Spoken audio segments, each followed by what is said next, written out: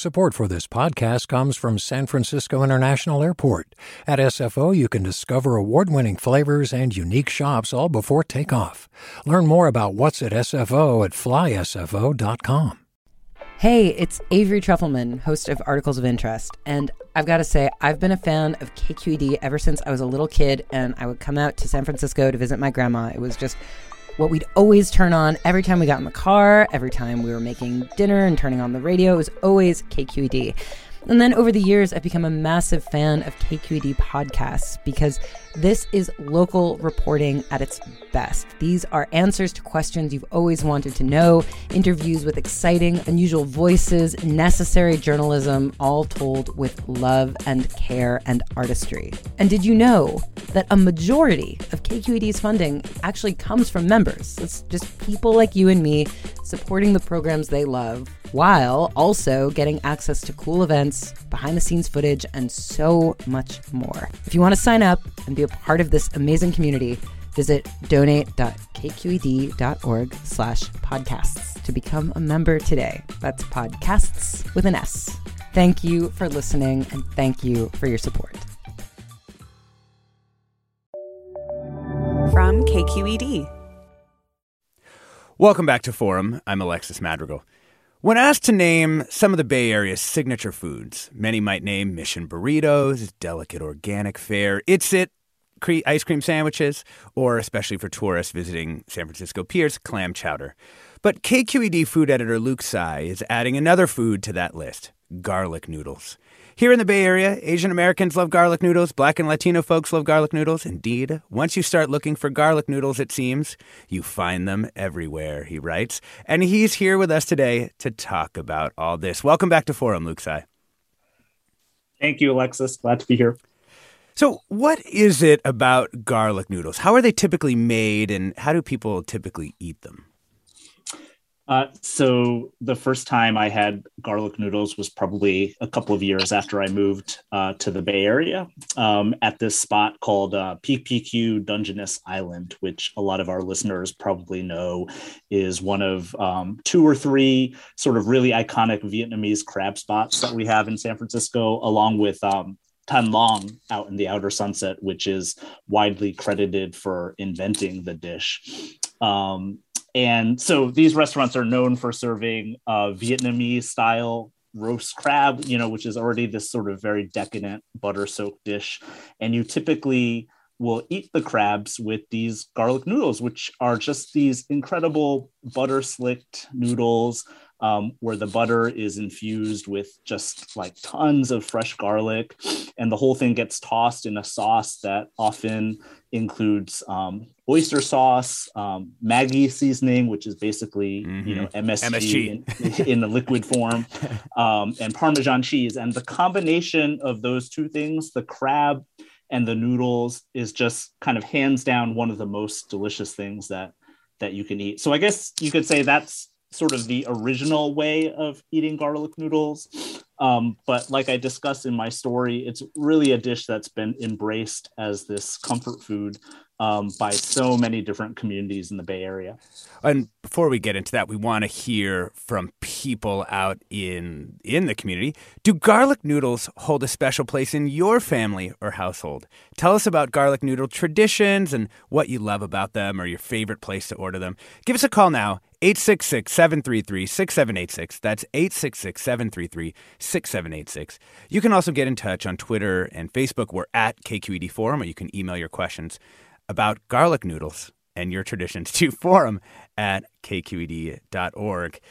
Luke Tsai, food editor for KQED. One of the things that it's so interesting about your story is the way that this food, which was sort of born in San Francisco's Vietnamese restaurants, becomes this sort of pan-Bay Area community specialty. Do you know exactly how that happened? Are you able to trace that history? Yeah, well, the story really goes into this. But you're right. It's like, the impulse for this story was just me noticing over the years, like how many different types of restaurants and food trucks and pop-ups were serving garlic noodles. You know, one of my favorite garlic noodle experiences was, you know, this Burmese barbecue spot in downtown Oakland called Burma Bear, where, you know, their whole deal was you would serve American style barbecue with Burmese side dishes, and you could get like a plate of brisket on top of what were basically this sort of Vietnamese fusion style garlic noodles. One of my coworkers at KQED, Pinder Harsha, told me that some of the best garlic noodles he's ever had were like from a taco truck that was parked outside of a cannabis club, which is just like the most Bay Area thing ever.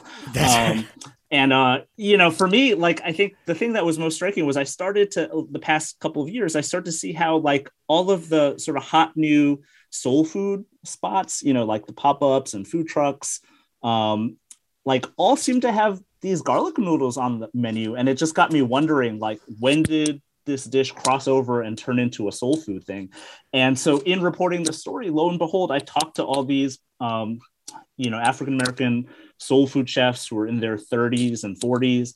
And like all of them just would talk about how when they were kids or when they were like teenagers, they would eat garlic noodles and crab at Tan Long back in the day, you know, and it was like within their community, that was like the hot restaurant to go to, like back in the 80s and 90s. And so you're right. I think like that to me is one of the most interesting and kind of most beautiful things about this story as kind of like a Bay Area story, just that sort of crossover and the way that this dish sort of traveled to different communities. Yeah. And we actually want to bring in restaurateur Tiffany Carter. She's the founder and chef of Bouge Cali, a West Coast Creole shack in San Francisco. Welcome to the show, Tiffany. Hey everyone. Thanks for having me. Hey, thanks for coming on. What have garlic noodles meant to you? A lot actually. It's like, you know, my mom used to go to Thang Long when I was probably like in middle school. And I just remember back then, like being a kid and me and my sister, we didn't want garlic noodles. It's like we wanted McDonald's, but that changed very, very quickly. And it, like, it's hard to imagine that we have a cookout or anything that doesn't involve garlic noodles. So you'll see that crossover fusion now. A lot different from our grandparents who grew up in the South. You'll see now we'll literally have candy yams and garlic noodles. Like that's how much it has crossed over. So how do you make your garlic noodles? What give us some of the secrets?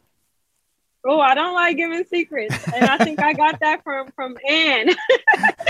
But yeah, so I try to stick very traditional to the Thang Long garlic noodles that I grew up eating. So definitely a lot of garlic and butter and Parmesan cheese, Maggi seasonings, and just of course the oyster sauce. And mine have definitely evolved over the years than how I originally started making them, but definitely a lot of butter. What's changed? What's changed about it through time? Well, when I first started making them, I would use oil instead of butter. But just being a French trained chef, butter just makes everything better. So.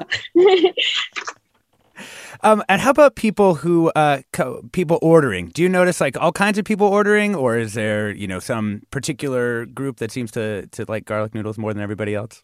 No, it's such a Bay Area thing. Like people in the Bay Area are obsessed with garlic noodles. Like they're like, "Do you have a garlic noodles? Do you have a garlic noodles?" Like they don't want nothing else but garlic noodles. So it's like it's crazy. Like it's crazy. Like it's definitely like the most requested item for me. Almost, it's like they want garlic noodles and gumbo. So that basically describes Black California. And how about you, listeners? Do garlic noodles hold a special place in your family or household like they do for Tiffany Carter? Give us a call. Tell us about that. 866-733-6786. That's 866-733-6786. Or maybe there's another food you consider a quintessential Bay Area cuisine, but that, like garlic noodles, hasn't gotten that proper recognition and fame, but still represents a kind of unique blending of cultures in the Bay. Again, that number is 866-733-6786. Or you can get in touch on Twitter and Facebook. We're at KQED Forum. Tiffany Carter, founder and chef of Bouge Cali, West Coast Creole Shack in San Francisco. Thank you so much. Thank you guys so much. This is like such an honor to talk about garlic noodles. I could probably do this all day. Support for Forum comes from San Francisco Opera. Set 10 years after a school shooting, the critically acclaimed opera Innocence takes us into a complex emotional journey where our understanding of innocence and guilt is constantly upended. Kaya Sariaho's ethereal score collapses the past into the present as a community of survivors grapple with how to move forward. Don't miss the highly anticipated American premiere of Innocence, June 1st through 21st. Learn more at sfopera.com. We've all got those parts of our house where the internet just won't go. Well, if you had wall-to-wall Wi-Fi from Xfinity, you could worry less about dead spots. Because with wall-to-wall Wi-Fi from Xfinity, you get fast speeds, reliable connection in every room, and power for all of your devices, even when everyone's online. That's wall-to-wall Wi-Fi only with Xfinity. Restrictions apply, not available in all areas. Actual speeds vary. Luke Tsai, can we get a quick history on the creation of these noodles by the Than Long An family? Yeah, absolutely. So I think, as I understood it from reporting this story, the origins was a Vietnamese woman named Diana An, who was traveling through San Francisco around 1970.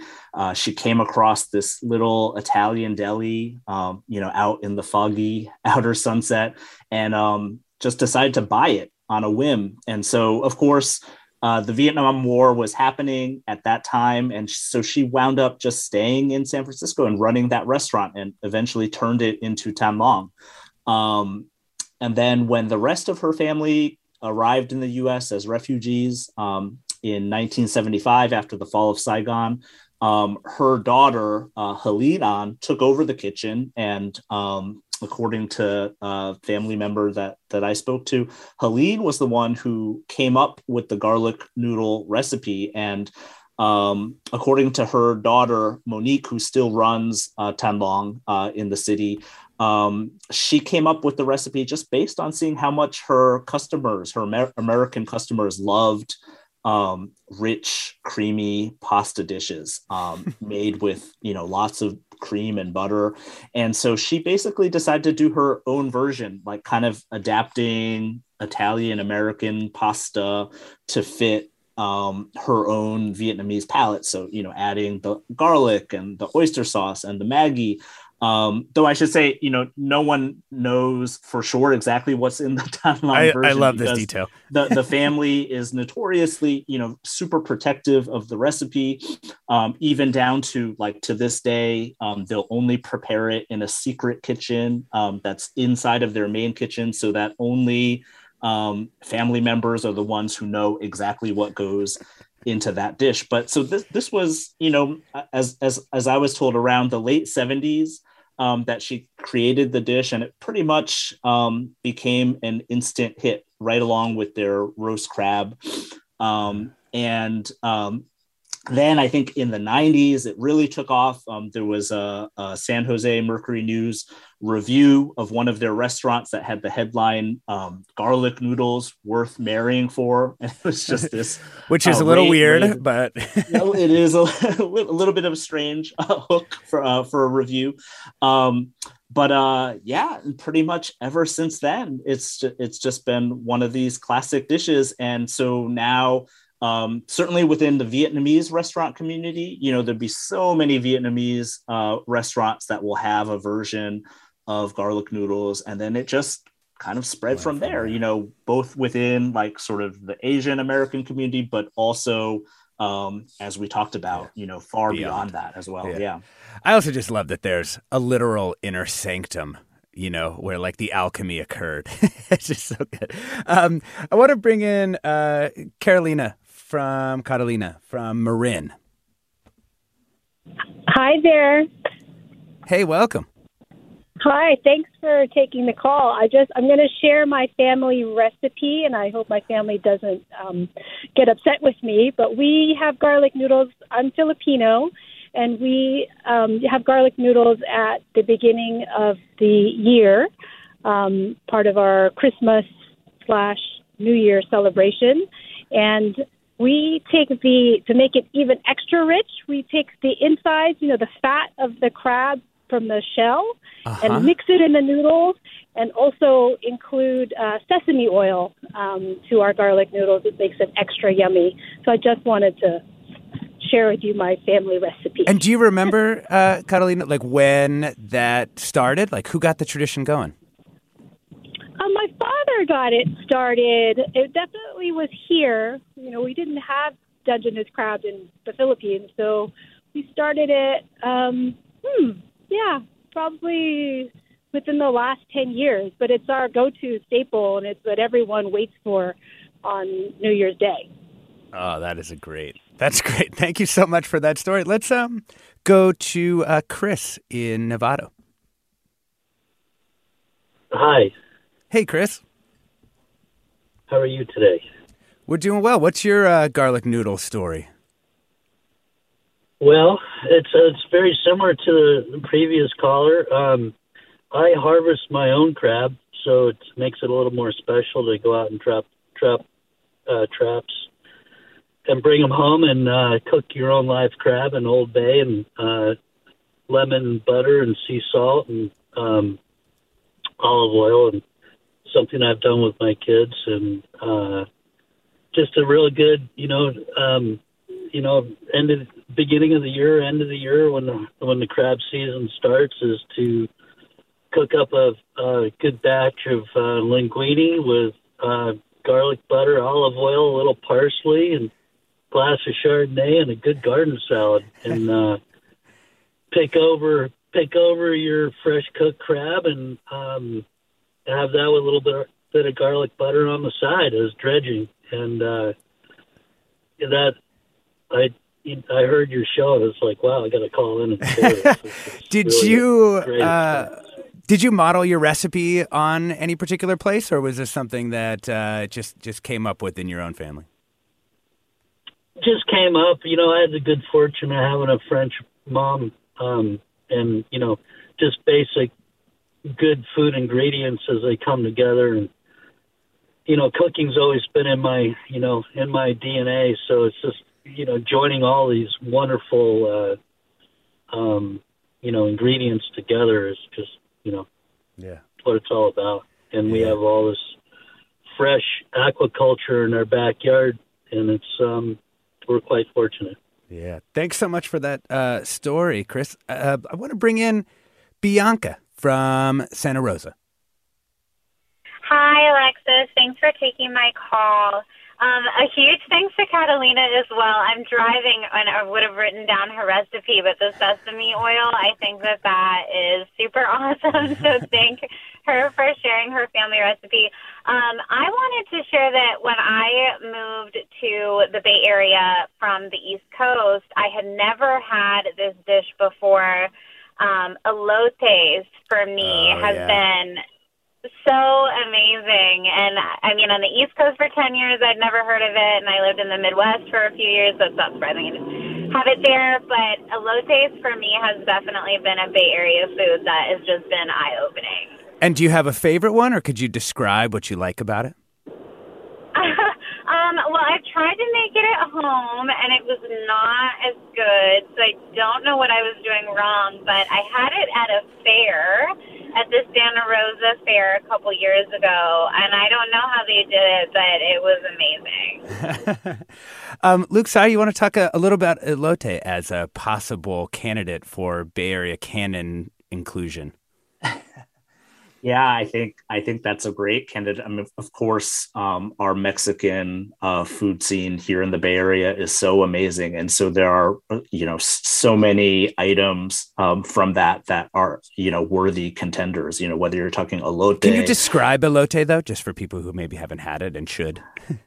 Oh, sure. It's just like corn, that gets tossed.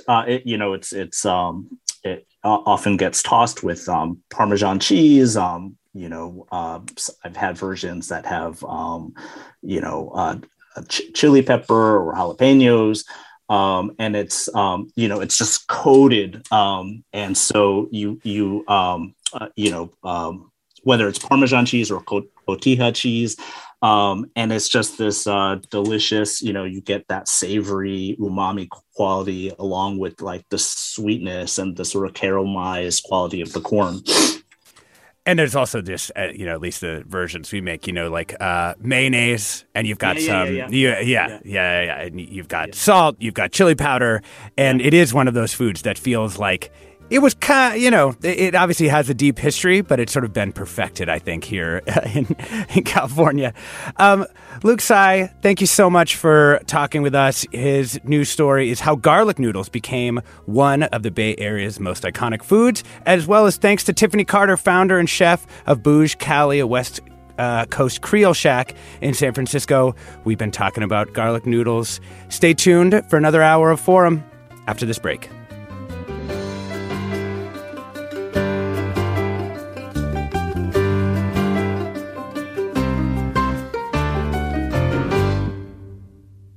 Funds for the production of Forum are provided by the members of KQED Public Radio and the Germanicos Foundation and the Generosity Foundation. Support for Forum comes from San Francisco Opera. Set 10 years after a school shooting, the critically acclaimed opera Innocence takes us into a complex emotional journey where our understanding of innocence and guilt is constantly upended.